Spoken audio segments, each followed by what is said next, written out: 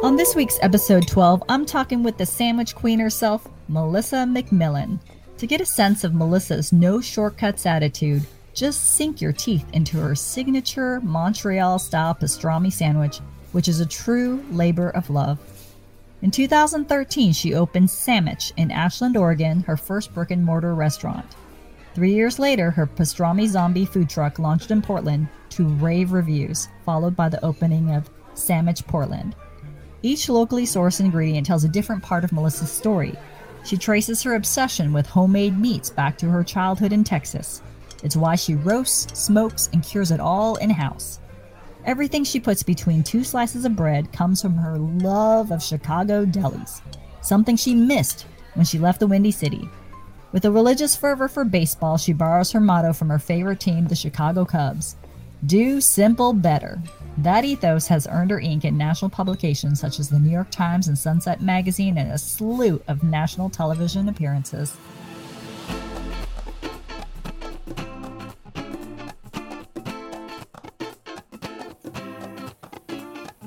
Hey Melissa, how's it going? Hi Juliana, it's going good. Thanks for having me on. I feel like it's been such a long time since I've talked to you. We used to talk like all the time, and then this pandemic hit, and then, you've been busy? I take it? I think everybody has that feeling. I used to see you. I used to talk to you. I think we're just getting back into the swing of things, which is pretty exciting. Yeah, I'm starting to see people again. And now you can actually recognize people when you see them because their face isn't half covered, right? Yeah, and I've even hugged a few people. Yeah, well, as you should. Well, I'm excited to have you on because, you are so passionate about what you do and have always been, and so passionate about other things, even beyond sandwiches for sure. But let's tell everybody how we met, because we met in Ashland, Oregon. And, we'll talk about how you actually landed in Ashland. But do you remember the first time we met? We met, you were doing something for Travel Oregon, and we met at Sandwich in Ashland, and you listened to my story, I captivated you, and we became friends after that. Right. Yeah, I was on like a press tour with Travel Oregon. Part of what I did was we would go around the state and we would, eat and experience the things that we felt like people would want to know about as they're traveling around the state. And when in Ashland, you must go to Sandwich. Like, that's the place to go, right? So we came and we ate a bunch of sandwiches, and you were just so fun. And I was thinking when I met you, where are you not on TV? That was my impression. Like, you were so like charismatic and flamboyant, and but at the same time like produced a really good sandwich. That was my feeling. And then you reached out again when you were starting your food truck, right? Yeah, you were the one who busted me into Portland appropriately. I had this wild idea to do a backyard barbecue. Right. And I called you up and I said, "Hey Juliana, I want to do a backyard barbecue. And I want the people of Portland to help me decide which rye bread I should use on the oh-so-famous pastrami sandwich." Mm-hmm. And you helped organize this party that, in my opinion, changed my career. Well, that was super fun because, I attend a lot of media events and a lot of media previews, but it was kind of brilliant on your part to just host it like a backyard barbecue, right? Or just this kind of like backyard party, right? So it was at somebody's house, like it was your friend's house. And we invited the who's who of Portland food, right, to come and help you decide. And so I think they really felt invested because they got to taste your sandwiches before like anybody else in Portland, right? And then they got to help you choose the bread, which was so integral to your sandwich. And so by the time your truck launched, like they had and it started getting buzz like almost immediately. Like they were like, "Yeah, been there, tasted that sandwich is good, and that was a really fun thing to be a part of." Yeah. You got some very awesome food people there. Portland Monthly, Eater, Carrie Young, and all of them have been, well, minus Eater. I don't know what I did with them, but Portland Monthly and Carrie Young have since strongly supported me and really kept the ball rolling to eventually, I mean, Judy-Ann, shit, you got me on TV. Well, so for folks out there, I was Melissa's publicist for a while. So it's, wasn't, I was doing it because, you were paying me to do this, but I only work with people who I really believe in. And I was such a fan of your sandwiches, and really it's not just the food itself, but the commitment that you had towards it, the love that you put into your pastrami, like how different. We'll talk about what actually goes into it. But like, I remember you were telling me how, like a tuna sandwich, right? People get tuna sandwiches everywhere, but like you're poaching your own tuna, like nobody. Yeah, I mean, everything is really from scratch. And yes, before I touch on the food, I will say that although Judy-Ann was my publicist, I was new in business and new in town, and she worked extra hard to help me out. But yeah, the tuna sandwich, for example, we make a special poach. We get Oregon Coast albacore, we fillet it, we poach it, we crumble it. There is zero shortcuts taken with these sandwiches, and the tuna is now one of my best-selling sandwiches. Right. Yeah, it has a loyal following, and I think part of it is people can taste the craft put into it, the effort, because they were ordered. Maybe the first time that they had this tuna sandwich was at a food truck. And one of the things that I love about Portland is I tell people who aren't familiar when they come, I say, some of the best food you're going to eat in town is from a food truck, and don't dismiss that just because it's in a small little space that any less care or effort was made into the quality of the food. They're able to, because they're not paying rent and they don't have a big staff and stuff like that. It's usually the person's passion it is who's making that food. It's not like a big team of people. It's like that person, that cart, they're doing what they love. It's a very limited menu. Do a lot in those little carts. And if you have it set up right and have all the tools on there, you can really, you're right, some of the most gourmet food. Right. You can find. I mean, look at Nam. Yeah, exactly. She started in a food truck. Yeah, for sure. And from there, like you had your food truck, Pastrami Zombie, you had your signature, pastrami sandwiches, and then you opened up a brick and mortar in Portland, right? Like shortly thereafter. Was it like a year later? 2 years later. So Sandwich in Ashland was doing so good, and I needed to get out of town. I'm a wild woman. I needed to go to the big city. And I say that as a joke because I'm from Chicago. But anyway, so I went to the city and spent 2 years in the truck, was essentially doing awesome and killing it. And so I decided to open another brick and mortar. And there we could put 12 sandwiches on the menu. Definitely do more with my smoker, being originally from Texas, being able to smoke meat and having the space to have a little bit more creative freedom really made it so we could take off. Right. Yeah, it's and since then you've been on TV, I went to, you hosted a like a pastrami workshop because so many people were interested in how to make it, right? And then I think that their eyes really kind of opened up to like how much work it is, because making good pastrami is not an easy task, right? Or were you? That was a brisket class. That was a brisket class, but that's essentially half the steps in making the pastrami. So if it's that much work to make one Texas brisket, to make pastrami brisket every week is quite a task. Right. And if you're on the East Coast, you're going to do a wet brine, and it's going to sit in the brine for about 10 days. The pastrami I make over here is a saturation method with a dry brine. And so start to finish, I'm looking at 7 days worth of work. I put more smoke on the pastrami, so that takes more time as well. Mm-hmm. And you call your sandwich a Montreal style pastrami sandwich. What makes it Montreal? I know this, but like, for the listeners out there, what makes it Montreal style is it's going to be smokier and fattier than a New York style.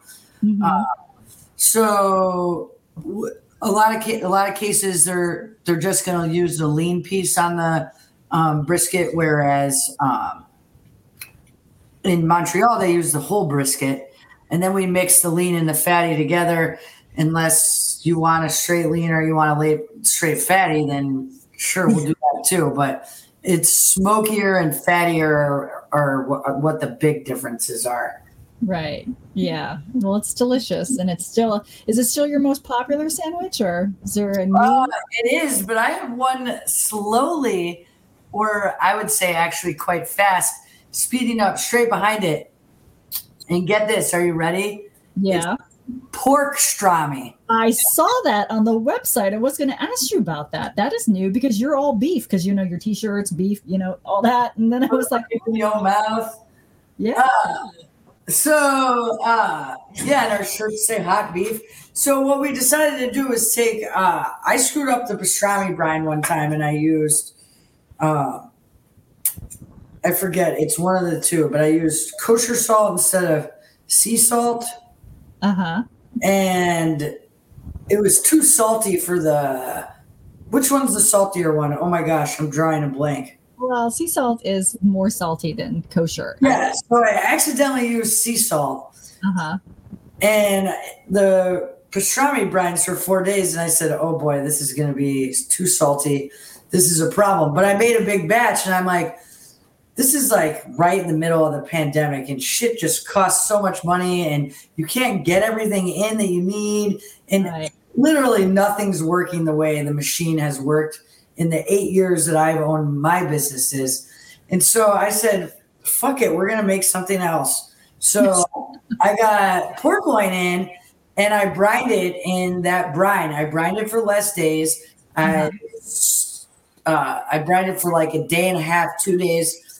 Rinse it, smoke it, thin slice it, and sear it on the flat top. It is heavenly. Oh, yeah, it sounds great.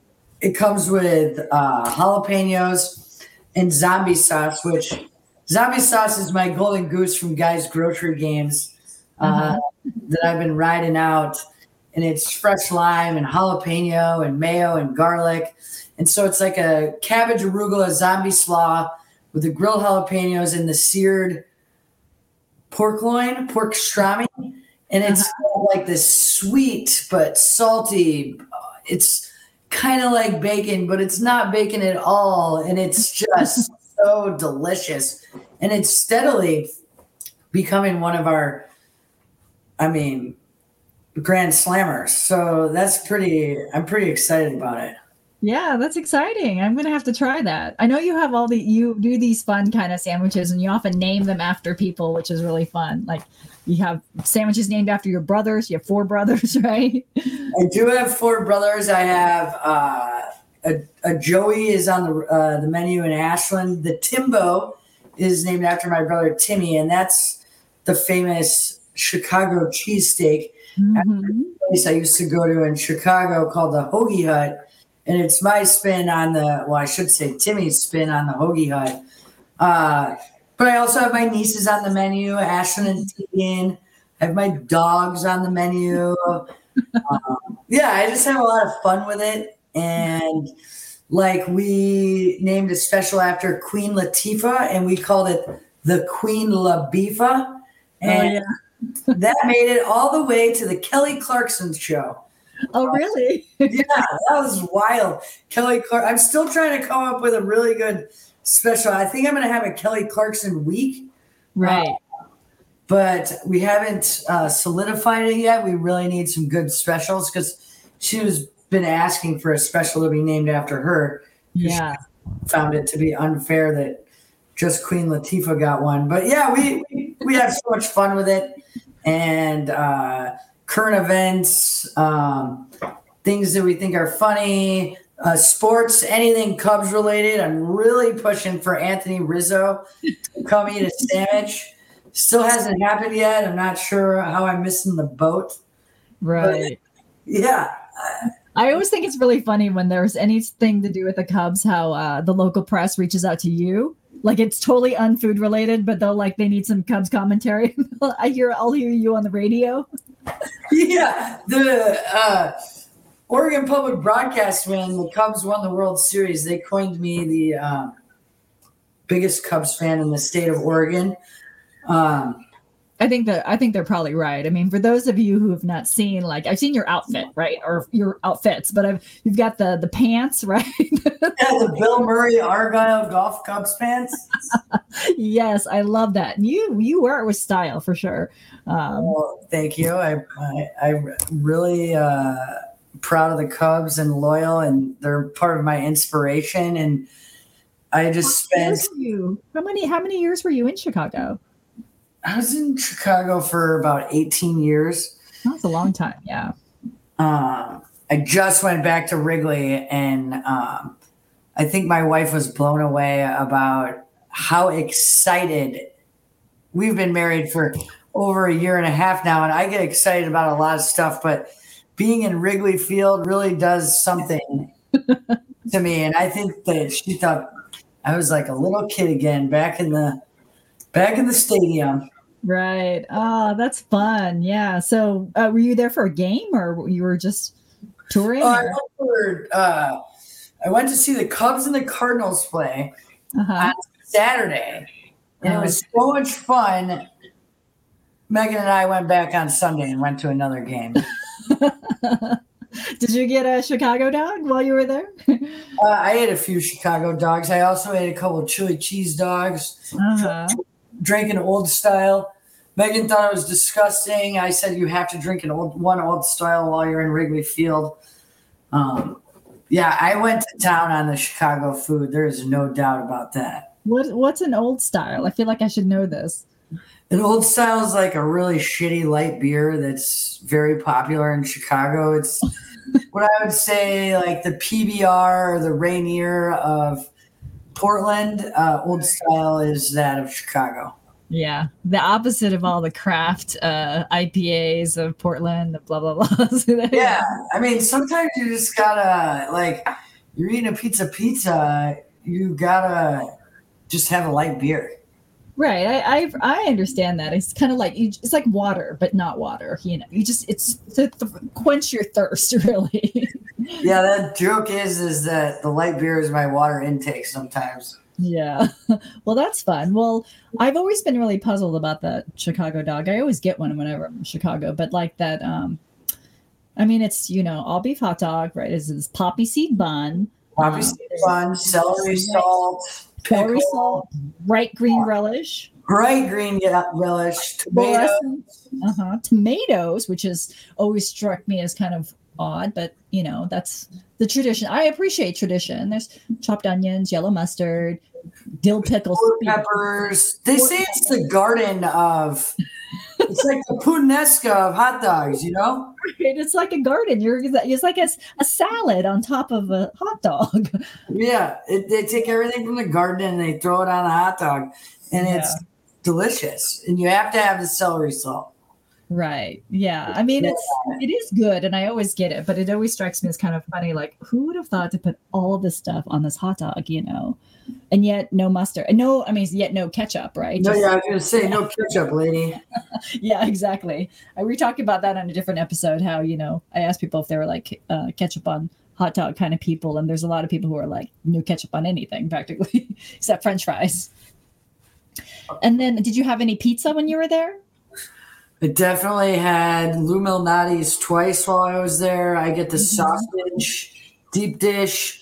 It's like a disc of sausage on there within the whole crushed tomatoes, the mozzarella. Is that the place you would recommend? Because every time I'm there, I feel the need to order, but then I start reading the reviews, and people either they love something or they hate it. They're so passionate, but I never feel like I have an objective, review of one place or the other. So then I'm like, I don't know where to order from. So when I was a kid, I used to eat at this place called The Silo, and that is in a suburb of Chicago. They had the best deep dish and the best thin crust. And you'd go there and you'd see the bulls there and the bears there. I mean, it looked like a silo. Really? When I was downtown, though, I would go to Lou's, or some people are Lou's, some people are Geno's. And you're right, it's so opinionated. And then if you want like a gourmet fancy one, you go to Pequot's. And in my opinion, they're all good. I always order Lou's because it's like a family tradition. Like, fuck it, we're doing Lou's. Right. So. Yeah. I always feel like you need to find a team and then stick with it. Yeah, you can't like, I couldn't like backpedal on Lou's now if I wanted to. Right. Well, did you see Portland was recently, Portland, people say Portland is one of the best pizza cities in the country. And another article just came out claiming that Portland is the best pizza city in the country again. So I think that the pizza in Portland is awesome. And I would agree that it's up there, but I ate slices of pie in New York, go to Scar's Pizza. Like, you're not going to have anything like that. Right. So I think every city has its gems. But I definitely think Portland has quite a variety. I mean, you could go Red Sauce, you could go Lovely 50/50s, you could go Pizza Shoals, you could go Pop Pizza. Like, we have variety. A lot of good different pizza here. Dove Vive, like, I love that place. I just ate it last week. Mm-hmm. Yeah, I mean that's what I think Portland does really well is they have lots of different styles because they don't have this like history or tradition for one particular style, so they do it all, and then they do it really well because they take on that kind of craftsman aesthetic, where they really like dedicate themselves to whatever pizza style they're doing to try to make it the best, So yes, the ingredients out here. Yeah, yeah, for sure. Well, I mean, and then then you grew up in Texas. That's probably where you got all your smoking knowledge, right? Did you grow up with a family that cooked a lot? So we grew up in Houston, but we had a ranch about 45 miles west of Houston, and out there we had a smoker. Mm-hmm. And my dad, he barbecued and smoked meat a lot. I mean, so much so that he burned the deck down once in Chicago. So that's, and my wife jokes that I'm the chef that only knows how to barbecue. Like, she thinks at home, like, I probably cook 90% of my meals for the family on the barbecue or in the smoker. And I cook a lot of meals for the family. Right. It's like breakfast. Okay. Lunch. Yeah. So I love it. I think it's the most primitive form of cooking, but it takes actually some of the most restraint. Right. It's where I've learned how to really respect food and respect the craft. And honestly, I've gotten a lot of street credit and a lot of respect for having so much respect for it that my other chef friends are, I'm always, if I want to learn something or be taught something new or be a part of something, I'm always welcomed with open arms because they all know I'm just a hard worker and that I respect the craft. So I've been really lucky in Portland, and I owe a lot of it to knowing how to barbecue.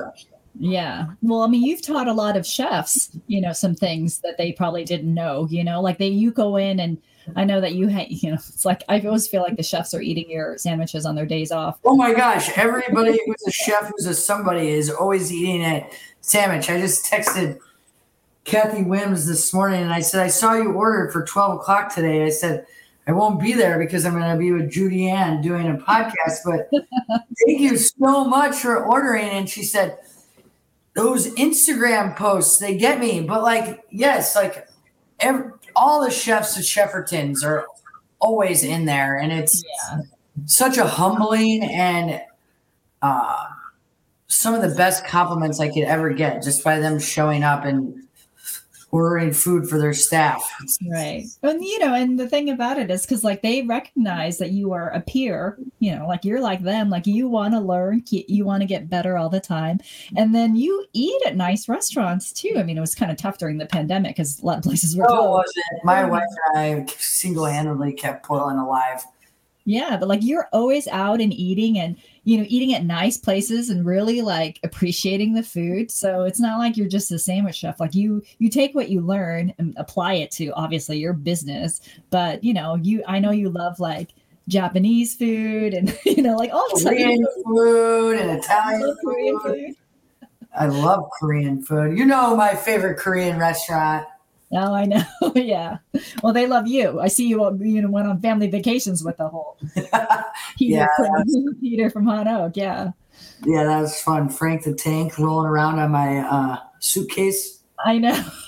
Yeah, Peter was on the show a while ago and he was saying that the pandemic was really hard for him because, like that style of restaurant that they had where it's like it's in their home, they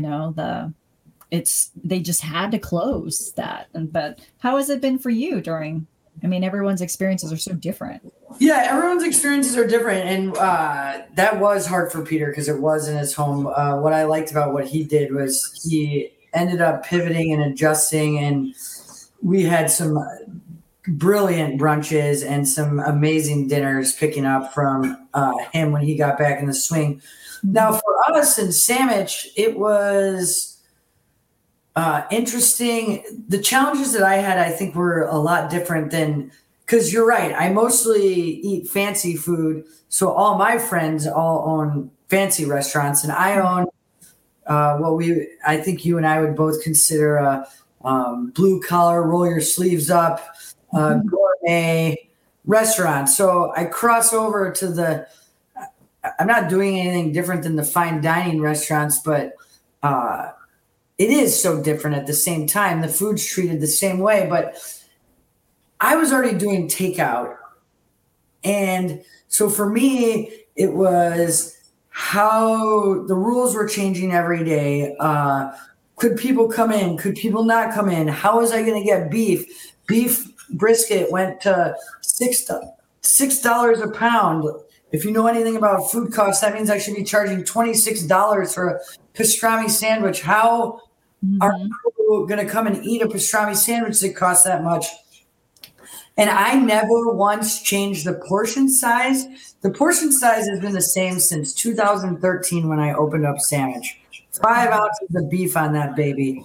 And so for me, it was so hard. And then my wife is a nurse. I have 2 kids and we're in Oregon and there's no school. So, and then my dad died. So I had this weighing responsibility of keeping people employed and how to actually make the machine work. Where is the food coming from? How am I going to get it? How much is it going to cost? It was hands down the hardest year of my career. And I thought nothing could beat the first year I opened my restaurant. Mm-hmm. This didn't even come close. And to make matters worse, my dad passed away in the middle of it. And when Corona started, I remember talking to him on the phone and like I'm a pretty tough lady, but I was crying. I was like, Dad, what do I do? And he was like, you have a responsibility to put food on the table for your family and keep people employed. So you better figure out how to do that. And so he says that, and then 2 months later, he's gone. So, I mean, I put a lot of grief into honoring his demand of me staying successly and right, keeping it going. Yeah, and doing my job as you used to be really lucky to be a small business owner, and I still feel that way, but it's hard sometimes. And what's been really good about the pandemic is like the chefs like sticking together and talking to each other about their problems. Like nobody used to really go around telling people about their problems. They're like, yep, we're doing good. And now it's like, call my buddy. I'm like, Chef, how do I get some more business? What do you think about this? What do you think about that? And they're calling me and saying, hey, does this work? How do you do this? Can I borrow an employee? Like it was the wild, wild west for a little while. Yeah. Yeah, it was not easy, but you survived, and I feel like you're thriving now because every time we go by, I see your places are full. There's always people eating there, and you know, It I do was. I miss seeing you outside chopping wood. I don't see that so much. I see other people. I'm still doing it. I did hear that I missed. I missed you last time you were there, and my chef. When I told her I was meeting with you today, she said, "Oh boy, she's so nice. We screwed up her kid's order 3 times, and she was still so nice." I was like, "Well, he gets a lot of modifications, so it's okay that we screwed it up as long as left correct." Well, that's the thing. Like, normally you don't do a lot of modifications because, people, you create these sandwiches the way that they should be eaten. And I fully appreciate that. But you will make modifications for kids, which kids will do whatever they want. Yeah, kids is like whatever they want in their sandwich. And so, yeah, my kids love your sandwiches, but they're kind of, they're kids. And so they want a particular way, which is, basically they want the meat, the bread, the lettuce, and nothing else. Yeah. So in all actuality, they want all the good stuff. So it's kind of a compliment. Yeah, they love it. I mean, that's what they get, and they like to sit outside and, and soak up the atmosphere. They feel comfortable there because I think it was when they first went, they actually met you. So they always think of it as Melissa's place, It's like a real place. Like I think you live there. Yeah, I kind of do. And I was like, I don't know. I guess she's probably at the grocery store right now, but she's not here today. But that they was like, oh, could we go to Melissa's place? Is what they, So. Aww. Yeah, well, they're the sweetest. It's fun watching them grow up. Yeah. Well, it's been fun watching your business grow for sure. And so I think I know that you've always had these ambitions to really grow, Sandwich beyond. Are you still thinking about that now that we're kind of exiting the pandemic? Well, what I found was through the pandemic is that Sandwich is a forever place. I found that people want to go to Sandwich when they're happy, when they're sad, when they need comfort. Mm-hmm. We provide like a reliability and something that people can depend on.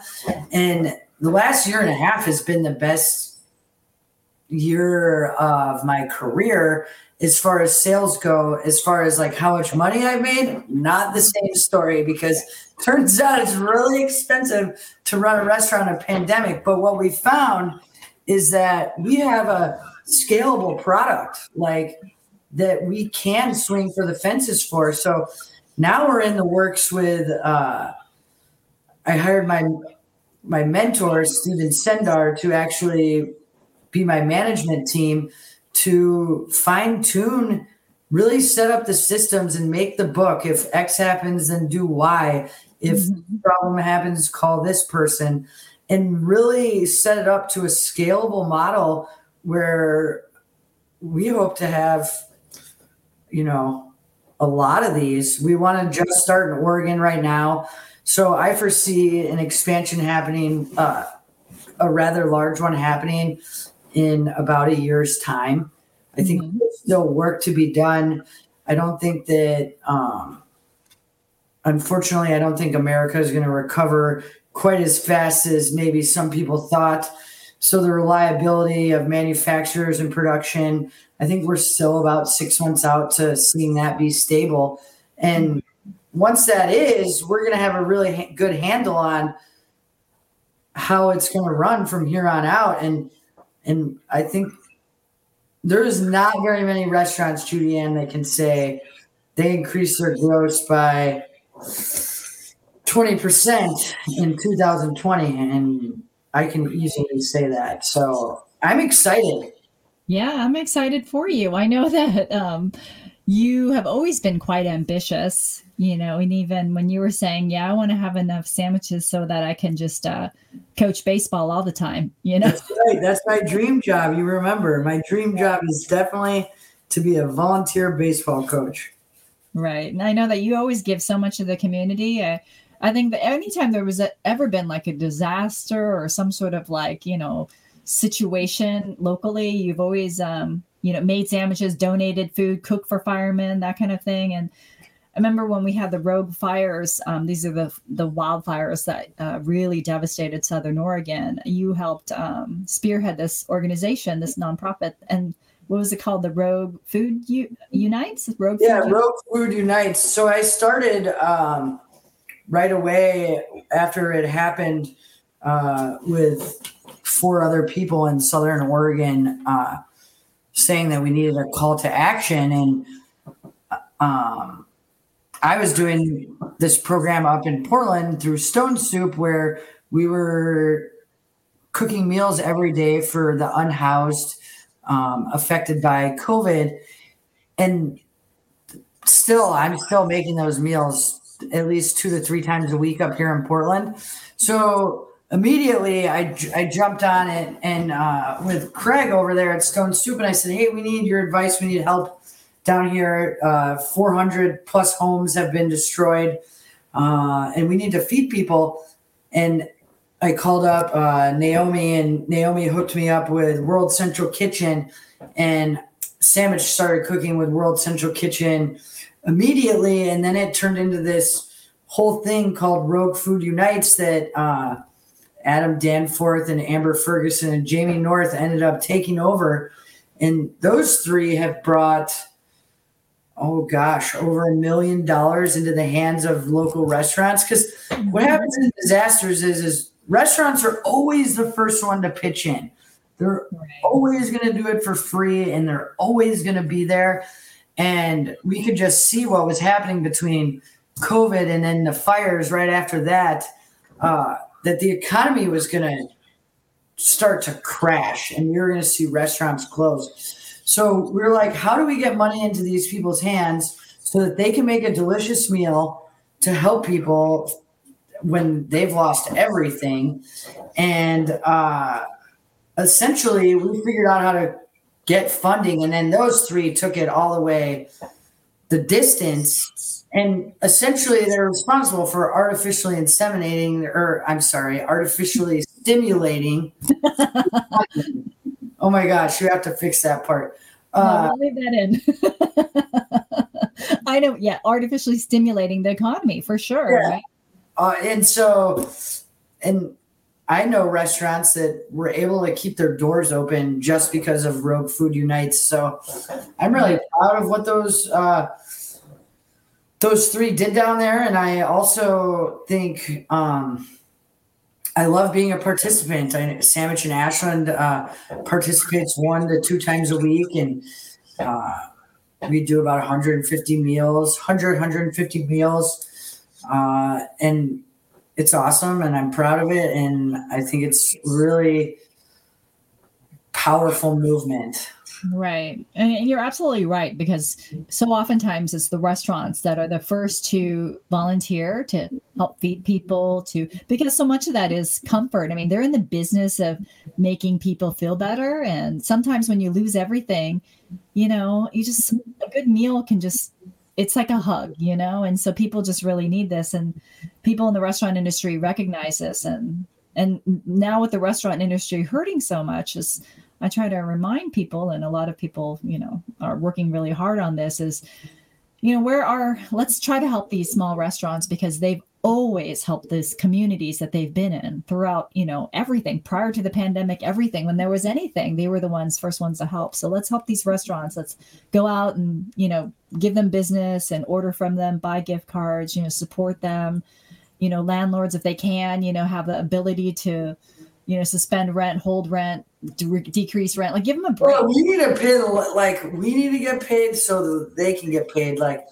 And it's so awesome that the amount of people who have shown up to help restaurants, but there's so much more work to be done. And I hate to say it, but everybody needs to be getting paid in order for this machine to really work. Mm-hmm. And I look forward to next summer, because I think that's where we're going to see some very thriving businesses that we didn't get to see for the last 2 years. Right. Well, I know that for some restaurants, so for some chefs, I'm seeing them at home because, their restaurants had to close or whatever. And, so many kids didn't have school. And how was that during that time? Did you do the homeschooling? Did you do were you in charge of virtual school? And my wife's a nurse, so she had to go. She had to work, right? Still. Yeah. So I tried, and I wasn't very. I can teach baseball. I can teach you how to barbecue. I can teach you how to cook on the line. I wasn't cut out to teach my own kids how to go to school. Yeah. I don't say this around them. Often because Megan is such a scholar. I'm just like not a school person. It just wasn't for me, but I understand why it's important and what's good about it. So I tried. It was difficult. My kids, they did their homeschooling. We had help with the homeschooling, and then they also went to the School of Sandwich. So they learned how to make jardiniere. They learned how to count money. They learned how to make orders. They learned how to go shopping at the grocery store. So, in my opinion, they learned a lot of shit. Oh, yeah. Well, this was good. It was life lessons, And then I think it's important for kids to see what their parents do and see how hard it is and where they go and where they work. My kids often don't know what the heck I do. And people will ask them, what does your mom do? And they're like, oh, she does the Instagram. Like, yeah, right. Your mom works pictures so hard. Of food and puts it on Instagram. That's what she does. I'm like, that's not what I do for a living, but that's what they see me do, right? Yeah. or they say I do email. Mom does email. That's what she does. Yeah. Yeah. Yeah. So Mel's on her phone a lot. That's what she does. Yeah, she's on the phone a lot. Yeah. So let's going back to Texas. I always find stories from your childhood just so fascinating and so fun because it's so like I know everybody knows you from like different perspectives, right? They know you, the owner of Sandwich, and they see this big personality. They see you, Chicago Cubs, but what was that like growing up in Texas? I mean, we talked about barbecue and stuff, but you played sports, you did all that, like. You had 4 brothers. I can't even imagine having 4 brothers. I had 1 brother, and that was enough.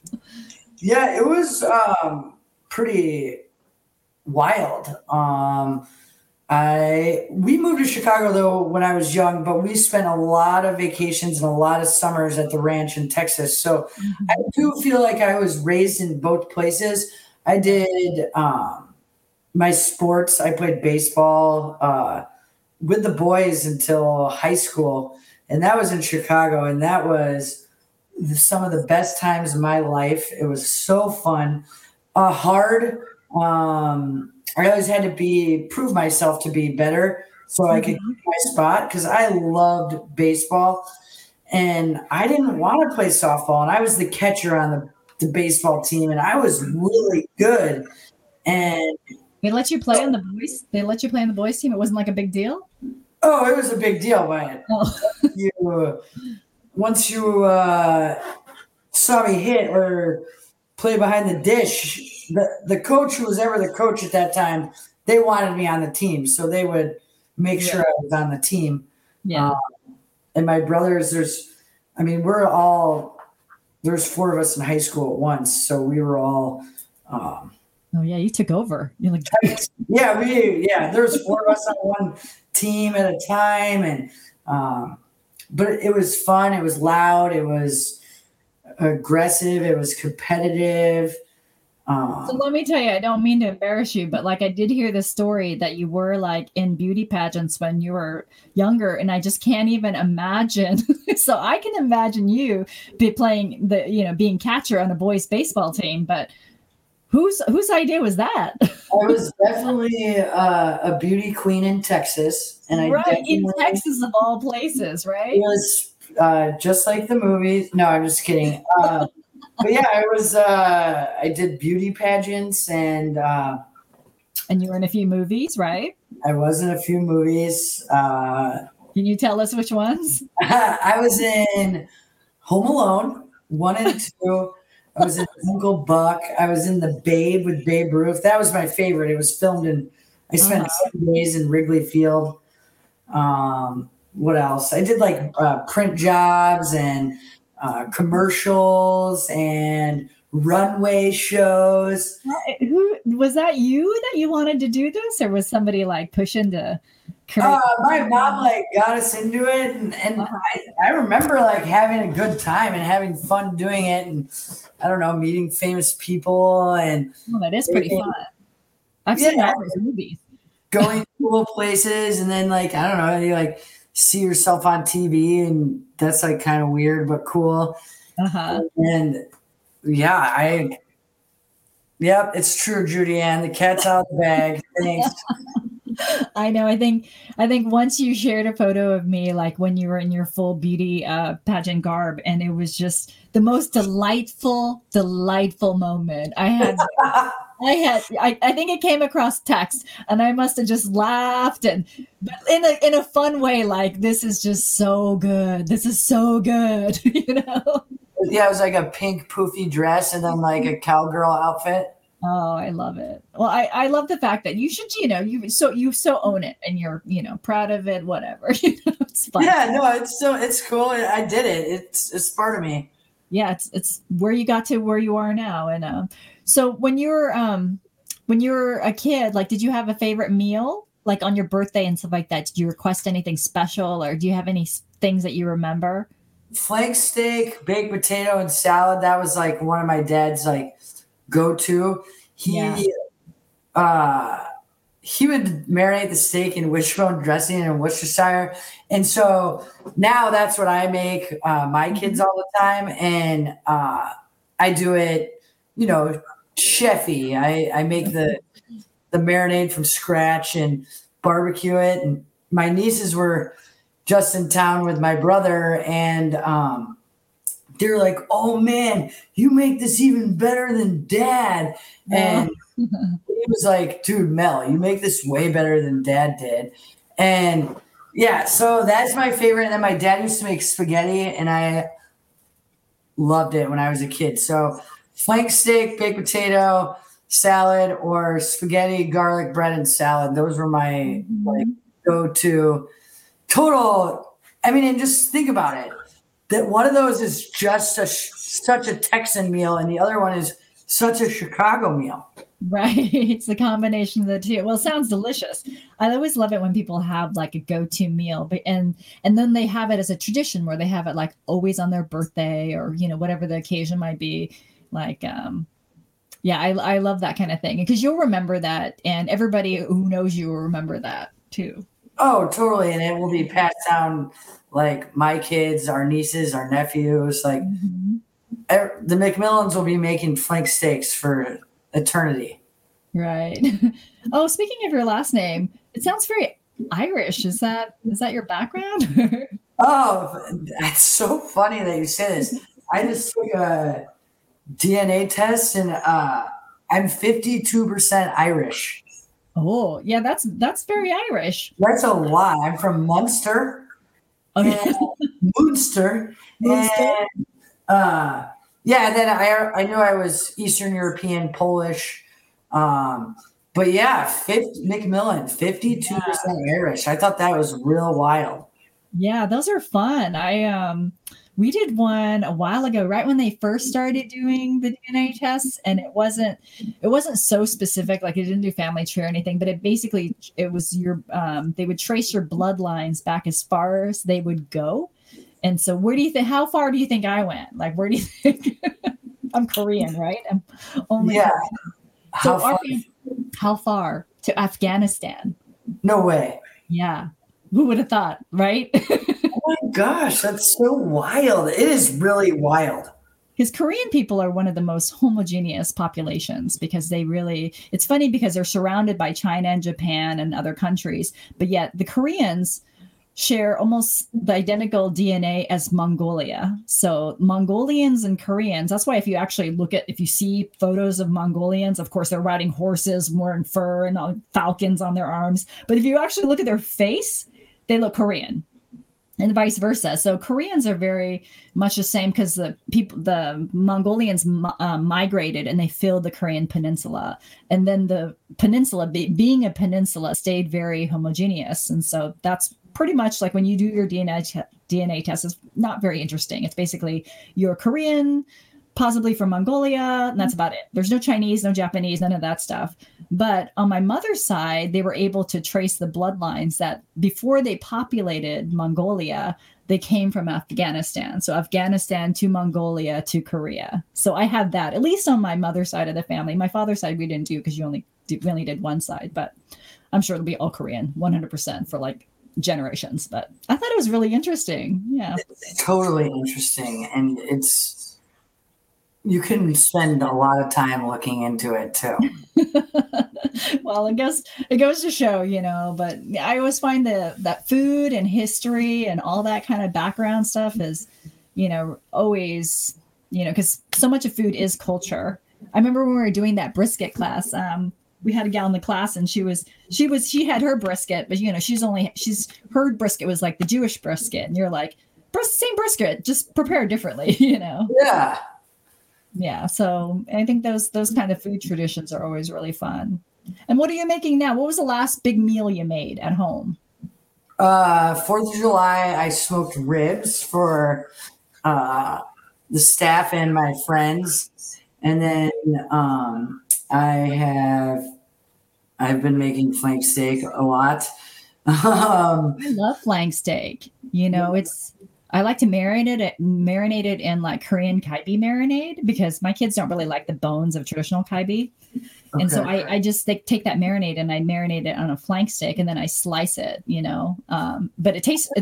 Yeah. Oh, it's so good. Send me that recipe, dude. I will. It's in Cook's Country this month, this issue.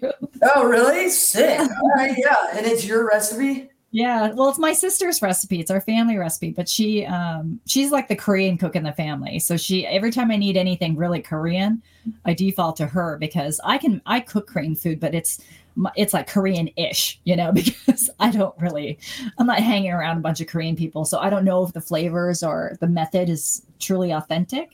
Whereas her husband is like very Korean and she's around more Korean people. So she has more of a fine-tuned Korean palate. So everything, if I make it, it tastes good. It's Korean, but it's not like, I don't know. I have no sense of knowing like if I put a garnish on it, it's totally wrong or something like that. But yeah, it's her recipe. Originally, I made the recipe on Food Network on Grill It with Bobby Flay. And then, of course they wanted it, you understand TV. Like they wanted me to chop everything because chopping just looks way better on TV than like pureeing it. But the real thing is it's better to put the solids, the onions, the whatever fruit that you're using and the garlic in a food processor or a blender and just blend it till it's like looks like applesauce, and then you add all the soy and mirin and all the liquid ingredients. Okay. So this is an updated version, and I kid you not, it is better. It is the recipe before is like a 5-star recipe on Food Network. You can just Google it and find it. But this is actually better. I will send you the recipe, and you just marinate it with flank steak, especially if you like flank steak. It's so good. The kids will love it. Yeah. Super delicious. What else I've been doing is I'm like addicted to Ripe Cooperative, and I've been getting those boxes and making them at home. Oh yeah, Naomi Pomeroy's place. Yeah. Yeah, that's fun too because then it's like a different style of food that I'm used to cooking, and I'm lucky I get to call the chef and ask her like, right. And then she messages me and asks me, "Did you fuck it up or did you do it right?" Because I can test her recipes too for her. Yeah, so that's been fun too, and like. I will say, Megan and I have eaten out a lot over the pandemic. We understand the situation that everybody's in. So that's been pretty fun, eating everybody's food and eating delicious food. And the kits that some of these places have made have been like pretty well thought out and put together, and it's made it so cooking at home is a little bit more fun because sometimes I don't know what to cook. Right. It's the same thing. Like I like to cook too, but I don't like every day around 3-4 o'clock, I get the what's for dinner and everybody looks at me and I'm like, you know, I don't mind doing it, but I just don't want the responsibility of thinking about it and the decision and like the deciding what we're going to have. Because no matter what, there's always going to be one protest, you know. Yeah, Mexican food, and then so on. Now there's always a no Mexican food, and you know. I can really relate to the not wanting to make another decision at that time of the day. Chefs, You're making decisions all day long about all sorts of things. You're like, just somebody else make the decision what we're going to have for dinner. I'm happy to cook it. Or I'll do whatever. Tell me what to do. Right. Just tell me what to do. For one, I just want to take an order. You know, I don't want to decide everything, and so that's the burden of deciding what's for dinner every day is the thing that I don't like doing. It's not that I don't like the cooking part. Also, the grocery shopping. I do all the grocery shopping, and I like to grocery shop, but I don't want to be responsible for the groceries. Like, you know, you're telling me Gregor doesn't go to the grocery store? Well, I don't. He occasionally does but when he goes, like he goes with his own agenda. You know, he's going there because he ran out of like milk for his cappuccino, right? So he'll go there and he won't even tell me that he's going. He'll go and he'll get his milk for his cappuccino, but he'll come back with a bunch of random items, none of which we really need. So like we might be totally out of cat litter, you know, like something like important like that, but he won't know because he's not, you know. But he'll come back with like the most expensive condiment of some crazy condiment, and he'll come back with some crazy expensive ice cream or because he doesn't look at the price, he just, you know, he's weighing the packaging. So he'll come back with all sorts of pickled items and jars and all sorts of random stuff. So I'm just like, you know, yeah, he's not allowed to grocery shop. So he can't grocery shop for the family. Speaking of, he can grocery shop just fine, but I can't. Like, it's not the grocery shop it's not the groceries that I depend on for the household. It's more like it's bonus groceries that he wants to eat and enjoy. That's funny. Yeah. So, speaking of cat litter, you have 2 cats with funny names. What are they? Yeah. Well, I have Bacon. What's the full name? Sir Francis Bacon. Okay. Francis Bacon was my pandemic kitty. You know, everyone got pets during the pandemic, and of course, I got 3. Oh, you got Brie? 3. Oh, 3. You have 3? Pandemic animals, yes. You got 3 during the pandemic? Yeah, talk about it's getting expensive getting all these animals fixed. I know about your 3. Well, who are they? What are their names? Well, hold on. I want to say you got to tell us. I got Sir Francis Bacon. Yeah, he's got a kitten, so I got him during the pandemic. But he goes along with Biscuit and Gravy. So we've had Biscuit and Gravy, a dog and a cat for, you know, since the kids were babies. So Sir Francis Bacon, I really was petitioning hard for other names, but, you know, we had to do a family poll and all this stuff. And anyway, I lost because I wanted to call him Katsu, as in, you know, with a K, K-A-T. Yeah, 2 Katsu. Yeah, but they weren't going for it. That's cool. I think the best part of having a pet is naming it. We also have 2 rats. Fancy rats, no like garden variety rats. These are like gourmet fancy rats. Anyway, their names are Feta and Cheddar. So full name Smokey Cheddar and Greta Feta. Greta Feta, I like that. Feta and Cheddar. Feta and Cheddar. Yeah, they're great. They're like rats get a bad rap, but these are the cutest little. It's like Ratatouille. I am so afraid of rats. Like Megan came and showed me an Instagram story of yours with the rats one time, and you want to see me jump on a table faster than you or scream? That is the one thing. Like, and you afraid of hamsters, gerbils? No, I don't think so. But mice and rats. Oh. They're super cute. Yeah, I get it. You know, that tail and you know people. I just can't. I think it's like being a chef and right. No, it's vermin. You know, like especially if you're like in the food business, like you're trying to get rid of all the vermin all the time. But these guys, you know, once you get to know them, so much personality and really the most polite little pets. Like they see me, they're super excited. Like if not until you have seen a rat eat spaghetti. It's the most adorable thing, you know. Okay, well, send me a video of your rat eating spaghetti. Right. Okay. But let's hear about your three pets, your three pandemic pets. I didn't know about all three. So I've had Wrigley forever. He's the OG. He's old school. And then Adorable. pandemic happened, and we got Brisket, the cat. Brisket. Yeah, good And name. then we got Linguini, the cat. Oh, And then we got Pork Chop, the cat. oh And my gosh. I guess I lied. We got 4 because when my dad passed away, we got Shortstop, the dog. And Oh. she is the sweetest angel baby on the well, now they all are. Like, I wasn't like a big cat person, and now I'm like obsessed with the cats. But Shortstop is she's like, her good mood helped me like mourn and get through the trauma and the sadness. And if I'm like sad or thinking about my dad, I just go over there and Shortstop wiggles and gets all excited. And yeah, so pandemic animals was like such a thing. It's so interesting. Yeah, no, it's been fun to see people, get new pets. And, I think that animals are great. People think that we have a lot of pets and we're like, well, we don't. I mean, we've had like lots of things like we've had pets cycle in. Like we used to have a hamster named Ham Sandwich. Sandwich. Ham Sandwich.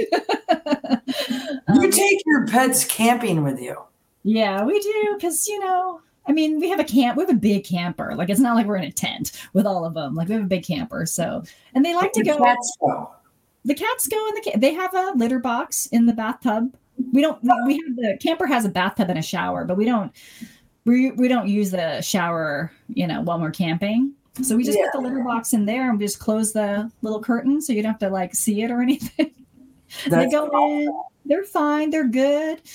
Yeah, they love it. And for us, it's like we don't have to get a pet sitter or anything like that. They're all happiest when they're together too. So if we just take the dog will be constantly looking for the cats, and the cats will be like, and he'll be like worried. But if we bring the cats, like the cat, and if we just had the cats without the dog, the cats would be looking for gravy. And so it's just better if they all go, because it's almost like a comfort thing. Like once they're all together, because they're a little, family unit, they just relax and they keep each other company. So that's so cute.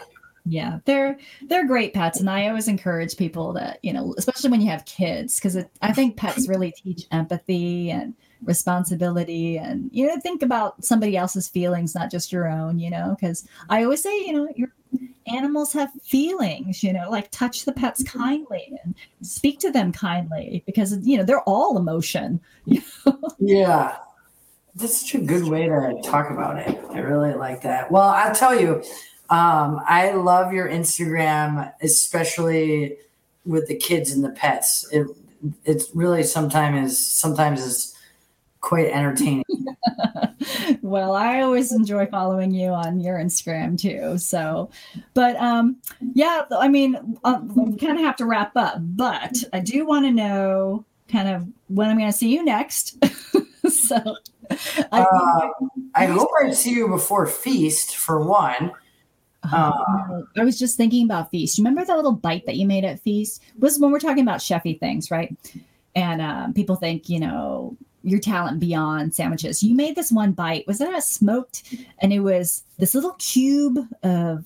It was smoked brisket, and it was shit. Even Karen Brooks said it was the best bite of the entire weekend. It was the best. It was so good. It was. Do you remember what was on it? What? Do you remember what was on it? It was like on something. It was smoked brisket that we when we picked it up for service, we seared it in a Finex pan on an open flame, and then there was coleslaw on top, and I want to say, was there barbecue sauce? Yeah, it was your brother's. You have the best picture from that. Yeah. Well, it was so good. I remember, but it was like, you could have served that in any like fine dining restaurant. It was like so tasty. But I was just thinking about that the other day, like speaking of Feast, because some of the Feast events are coming back this summer.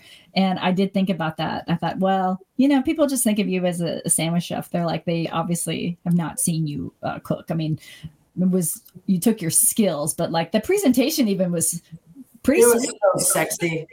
Yeah, we always talk about that, right? Making sure that the food looks nice because you see with your eyes, you eat with your eyes first. So yeah, and that's if you look at Sandwich's Instagram, they're beautiful. Yeah. Well, they're mouth-watering, and that appeal of, I always love kind of a photo that's a little bit like imperfect. That's the nice thing about a sandwich, because it's not supposed to be, it doesn't have to be like perfect. You almost need to see that drip or that kind of the messy, coming off that really pops off the page. That's the stuff that makes people call in their order. They're like, okay, this is what I need today. So yeah, that's how I got Kathy today. Right. Well, keep it up. Thank you so much for joining episode 12. Food People Are the Best People with Melissa McMillan. Be sure to go, visit her sandwich shop. She's got Sandwich Portland, Sandwich Ashland, Pastrami Zombie food cart. Request that food cart at your business too, because she'll come to you, which I think is awesome. And then look for her, follow her on Instagram for sure. Judy Ann, thanks so much for having me on. That was really fun. Thank you.